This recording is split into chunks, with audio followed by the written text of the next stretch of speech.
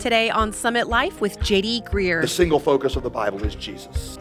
And as we see the glory of Jesus in the pages of the Bible, we are transformed and we become people who seek glory because we love glory. We do righteousness because we love righteousness. And that does not come through religious to-do list. And it does not come by me giving you a motivational speech. It comes by you leaving this place in awe of the greatness of the glory of God who gave himself for you at the gospel.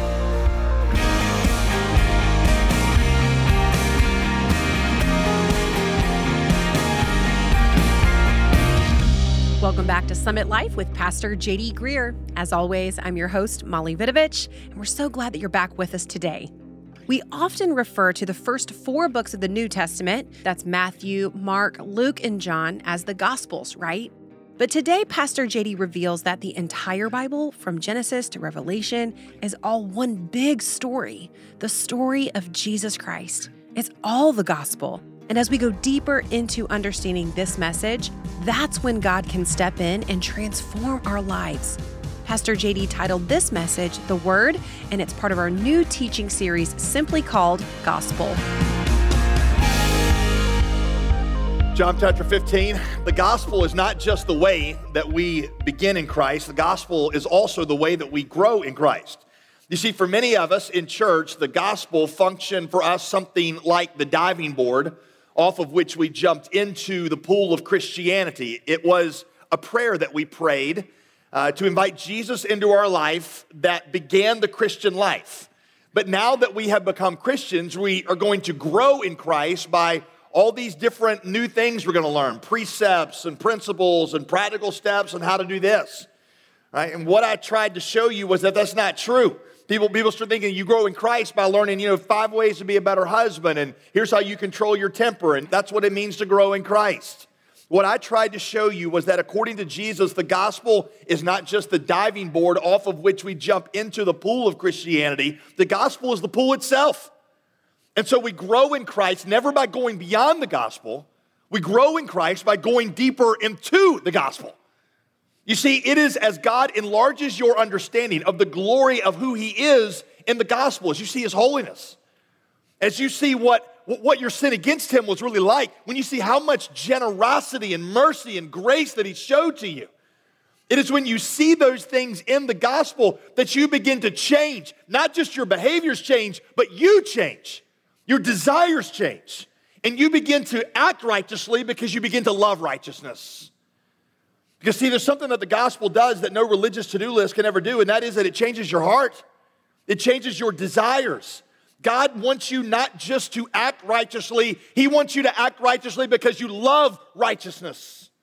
And the only thing that can produce that kind of change in the heart is the gospel.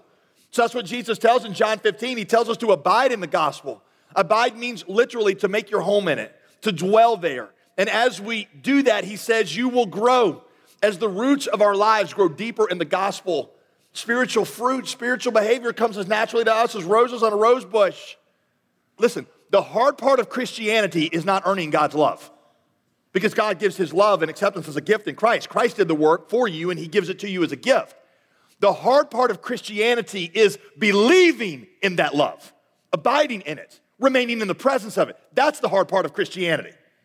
It's not that you earn God's love, it's that you believe that it's been given to you. It's so counterintuitive. And so what these spiritual disciplines do is they keep you in the presence of that. I explained to you that they're like wires that connect us to the power of the gospel.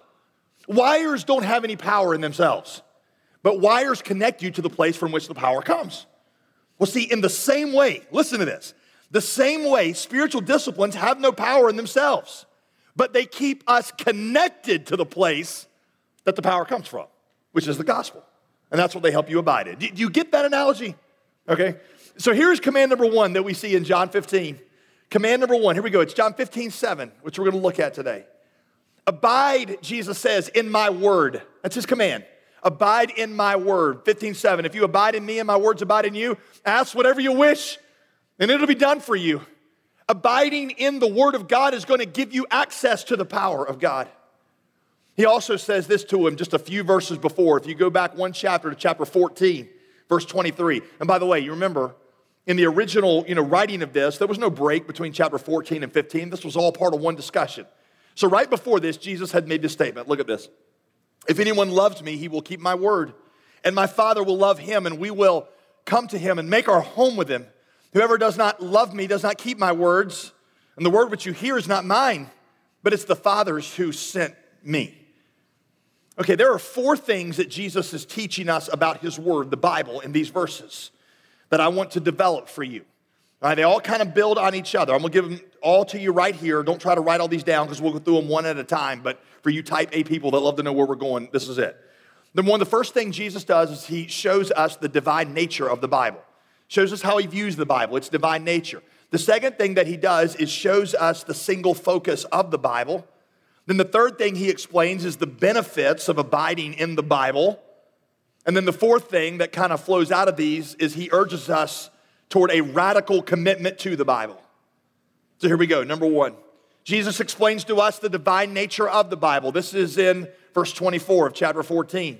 Jesus claims that the words that he speaks are not just the words of an enlightened man. They're not heightened God consciousness. They are the very words of God.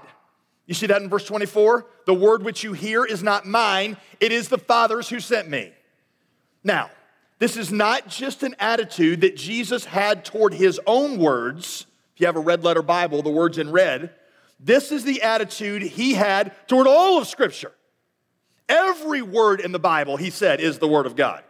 The reason I point that out is because there's a lot of people who like to say that the Bible contains this kind of like enlightenment by God that's like God's ideas, but when it was recorded by human beings, it got mixed up with a little error. Because, humans aren't perfect, and when they're writing it down, they got some stuff wrong. So you got God ideas mixed up with faulty human expressions. Because, these authors had their own cultural biases and traditions, and sometimes they couldn't see out of them. And sometimes they just made mistakes. But of course, now we, 21st century Americans, with the internet, we're all sophisticated and we're scientific, and sometimes we just have to correct some of their archaic ideas or their historical inaccuracies because we know better. Jesus did not feel that way about the Bible. There are 3 words that we use to describe Jesus' attitude toward the inspiration of the Bible, inspiration meaning the fact that it's from God. There are 3 words we use to describe it that are a little nerdy and theological, but I would encourage you to write them down because they are very important. The 3 words are verbal, plenary, and infallible. Verbal, plenary, and infallible. Verbal means not just the ideas, but the words themselves. Plenary, of course, means the whole of them, not a part of them. And infallible means that they are unable to lead us astray, that they are without error. Right, now, let me give you a couple examples of this that sort of put all of them together. Matthew chapter 19, Jesus is teaching something to his disciples, and he makes a quote from Genesis 2. And when he quotes from Genesis 2, he prefaces it by saying, God says, and then he quotes from Genesis 2, and if you go back and look at his quotation that he's making, it is clearly the words of the narrator of Genesis. We assume Moses. So what he is doing is saying that what Moses said, it's not even where God in Genesis is saying, thus says the Lord. It's what Moses is saying, and Jesus says, what Moses says is what God says in Scripture.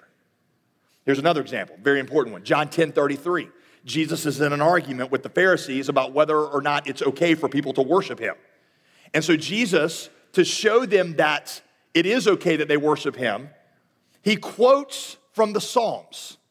Psalm chapter 82, and he says this, is it not written in your law? And then he quotes a verse from Psalm 82 that has one word in it that refers to the Messiah as being God. Now here's what's significant about that. First of all, the book of Psalms is not the law, right? The Psalms are clearly songs that are written by Jewish people about God. It's not the laws that are coming from God. Secondly, he quotes Psalm 82, which is written by a guy named Asaph, who nobody's ever heard of. We don't know anything about Asaph. He's a lightweight. He's JV. David is like the superstar of the Psalms. He didn't even quote one by David. And then he takes one word out of that psalm and bases the argument for his deity upon it. I love how Roger Nicole summarizes all this. He says, quote, Jesus Christ bases his argument for his deity on a single word and a secondary clause in an unimportant psalm by an obscure figure in the seemingly least authoritative part of Scripture, the Psalms. You know what the point is that I'm making? Every word Jesus viewed as being the words of God so that he could build an entire argument off of one word in one verse in an unimportant part of the Scripture, we think. Now, some of you are like, well, okay, well, I understand that deals with the Old Testament, but I mean, the Bible I got in my hands right here has a lot of books that are written after Jesus. It's written by guys like Peter and Paul and Matthew and Mark and Luke and John. How do we know those guys got it right? I mean, maybe it was, them trying to think about what they wanted Jesus to say, and maybe they had their own agenda. You ever heard that? Da Vinci Code. You ever heard that kind of argument? That people, it's not recorded accurately. It's what some people wanted Jesus to be. Well, that's a great question. A great question. Look in verse 26 of chapter 14. You'll see something pretty interesting. Jesus says to the apostles, look at this, the Helper, the Holy Spirit, whom the Father will send in my name, he will teach you all things and bring to your remembrance all that I've said to you. What did he just promise them? He promised them two things. Did you catch it? Number one, he promised that the Holy Spirit would bring to their remembrance accurately everything that he taught them. That is his promise, that they would record accurately the emphasis of his teaching. The second thing that he promised them, did you catch that? Is that the Holy Spirit would teach them all things, which means that the Holy Spirit would clarify and deepen and help them apply Jesus' teaching to places that Jesus never really discussed. That's the epistles of Paul. That's books like Revelation and Hebrews and James and Jude, which is why Peter and Paul refer to each other's writings as Scripture, the same name that Jesus gave the Old Testament. The whole point I'm making is the Bible is the very words of God, verbal, plenary, infallible, which means that you can trust it. And it means you can build your life on it. And that's going to be the basis of everything else we talk about today. This is God's word to us. We'll return to our teaching in just a moment, but I wanted to tell you about our new featured resource this month meant to help you take this gospel study further. It's one thing to know that honey is sweet, but it's quite another thing to let the sweetness of honey burst inside your mouth. Well, the gospel is the sweet message of the power of God, not just once, but always, every single day. We know that in our head, but wouldn't it be better to experience it? Take the time to personalize these teachings that you're hearing on the program with an 8-session video-based Bible study featuring further teaching from Pastor JD. It comes with your generous gift to the ministry right now, so give us a call at 866-335-5220 or check it out at jdgreer.com. Now let's get back to the conclusion of today's teaching. Here's Pastor JD. Did you know that if God speaks to you in a dream, and I think he does that from time to time, I wouldn't take it away from him, but if God speaks to you in a dream, you got a 1 in 3 chance of it being God. You're like, 1 in 3? Yeah, it could be a hallucination. Right? It could be something you ate that day that had some image come up in your mind that you think is God, but it's really not. Right? That happens. It could be an evil spirit. Satan loves to impersonate God, and the scripture says sometimes he appears as an angel of light, and he will whisper in our mind and head as if he's God, and he loves to confuse us. So it might be Satan. Or number 3, it might be God. If God speaks to you in a dream or a vision, you got a 1 in 3 chance of it being God. You pick up that book that you got in your hands and you read it, you got a 1 in 1 chance of it being God. Because it is the very words of God. It has the authority of God. It is God's words. It's always God. Number 2, the divine nature of the Bible. Number 2, the single focus of the Bible. This is verse 7. You see how in verse 7, Jesus equates, look at it, his words abiding in us with us abiding in him. See how he just kind of moves between those two? Abiding in my words and abiding in me are the same thing. That's because the words of the Bible, listen, are always about Jesus. Everything in the Bible points to Jesus. Luke chapter 24, Jesus explained this in what had to be the greatest Bible study moment ever. Jesus is talking with his apostles, and it says that he begins with Moses and the prophets, and he explains to them how every story, every chapter, all of it is about him. How the point in everything that he has taught them is about him. That's because the point of the Bible is one, it's about Jesus. Every story of the Bible, every chapter of Scripture is pointing you to Jesus. I try to show you that every time I preach. I don't always do a great job. When we studied 1 and 2 Samuel together last year, which is about David. Remember how I explained to you that the point of those stories about David is not to give you a new hero to emulate? I mean, sure, I get inspired by the story of David too, but that's not the main point. The main point of David's life was giving you a foreshadowing of a greater king who would come, who would fulfill what David foreshadowed and then succeed where David failed. These are just examples. Joshua and Judges in the Old Testament. In the Hebrew canon, those are one book, so they go together. Right? Joshua and Judges, if you're unfamiliar with the Bible, Joshua and Judges are always what Sunday school teachers teach from because they got the coolest stories in the universe. Joshua marching around, the walls of Jericho, knocking the walls down. Then you got, Judges, you got Samson, and you got all these cool, battle scenes and battle stories, Gideon and all those things. The guy that I was reading who was explaining these books said, there's something we do wrong in Joshua Judges in that we always end up taking these as like examples for us to go and face our enemies. He said, when you read Joshua and Judges, watch, there's a very clear progression that is developing. Joshua is like a man's man. He's a stud. He is a captain of the army. He's got swagger. And he commands things. He's got a kicktail army that just goes through the land of Canaan, and they get it done.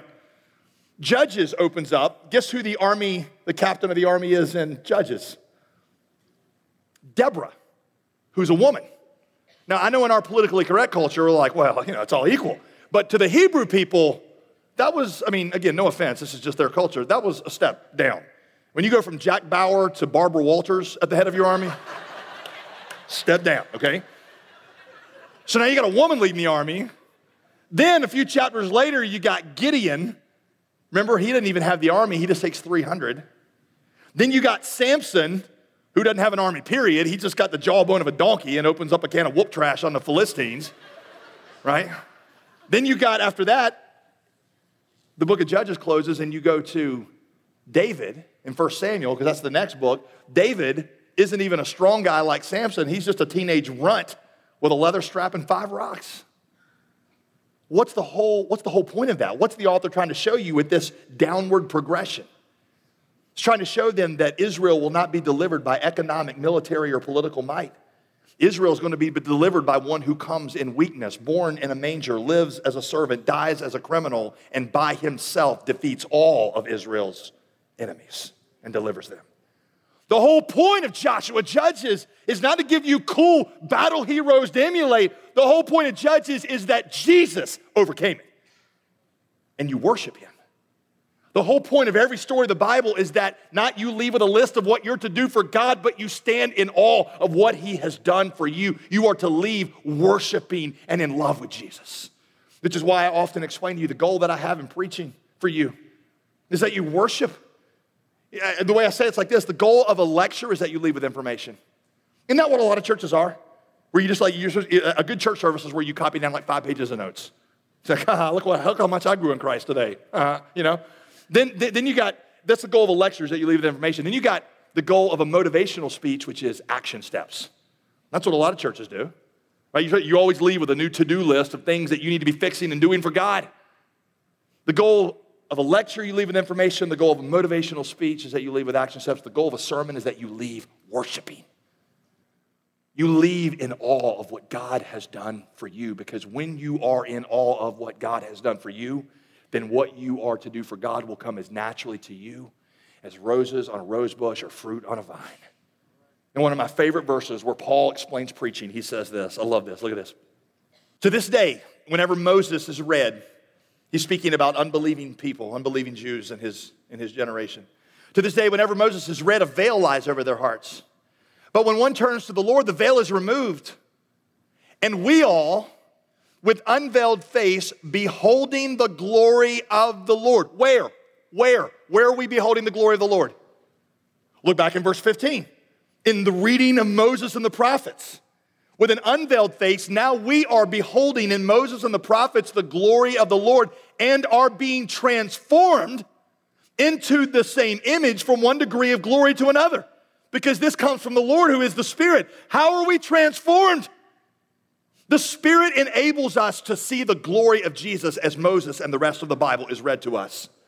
And as we see the glory of Jesus in the pages of the Bible, we are transformed. Not our behavior, but us. We are transformed and we become people who seek glory because we love glory. We do righteousness because we love righteousness. And that does not come through religious to-do list. It does not come through information, and it does not come by me giving you a motivational speech. It comes by you leaving this place in awe of the greatness of the glory of God who gave himself for you at the gospel. So the single focus of the Bible is Jesus. Here's number 3. The benefits of abiding in the Bible. Jesus explains the divine nature of the Bible, then he explains the single focus, then he gives you the benefits of abiding in the Bible. Now, I'm going to have to do these quickly, but I see three different ones in these verses. There'll be A, B, and C. Here's A recreated heart. You have a recreated heart. That's verse 5. Jesus says that when you abide in the gospel, his word, his life comes into your dead heart and begins to make it spiritually alive. The Gospel of John draws a really interesting parallel through the Word, Jesus, and through the first chapter of the Bible, Genesis chapter 1. All right, again, if you're not familiar with the Bible, this might be kind of new to you, but Genesis 1 opens up with these words. In the beginning, God created the heaven and the earth. How did God create the heaven and the earth? Did he, get together some chemicals and potions and put them in a little Bunsen burner and mix them up and, is that how he did it? No. He spoke. It says he spoke. He says first he created the earth, and the earth was formless and void. And then he spoke into the formless, void world, and as he spoke, light came out of darkness. Order came out of chaos. Beauty came out of emptiness and ugliness.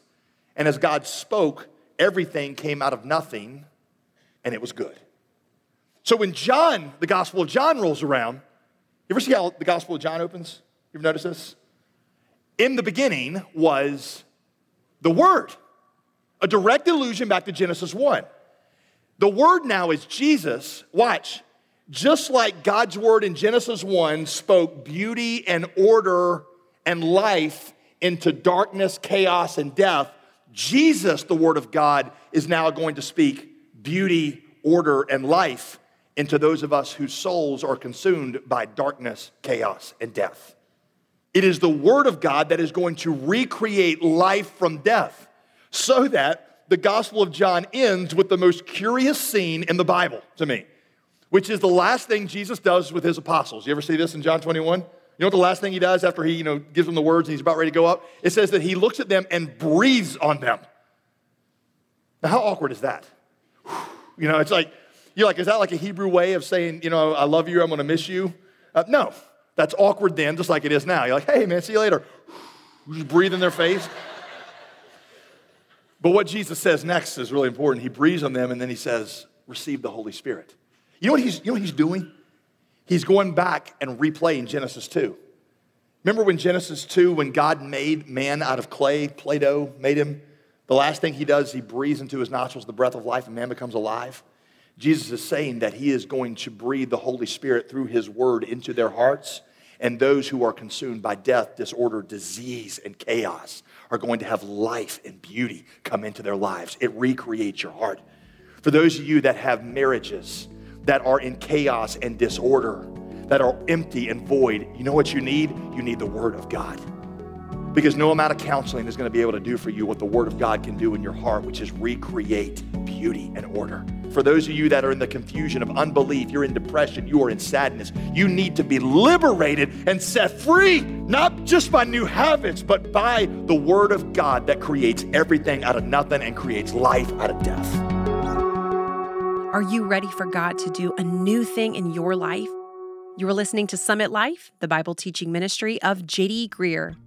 This month, we're featuring a special new resource from Pastor JD that we believe will help you grow in your understanding of the gospel message and transform your way of thinking. It's a video-based curriculum Pastor JD created simply called Gospel.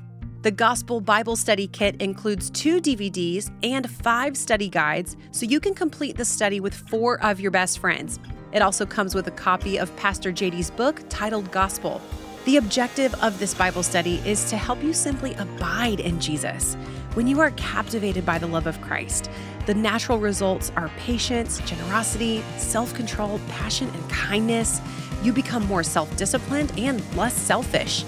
The entire curriculum kit is yours when you generously give to support this ministry today. Call 866-335-5220 or give online and request your kit at jdgreear.com. I'm Molly Vidovich. Be sure to tune in next time when we'll continue this series, diving deeper into the gospel of God's transforming grace. That's our topic Tuesday on Summit Life with J.D. Greear.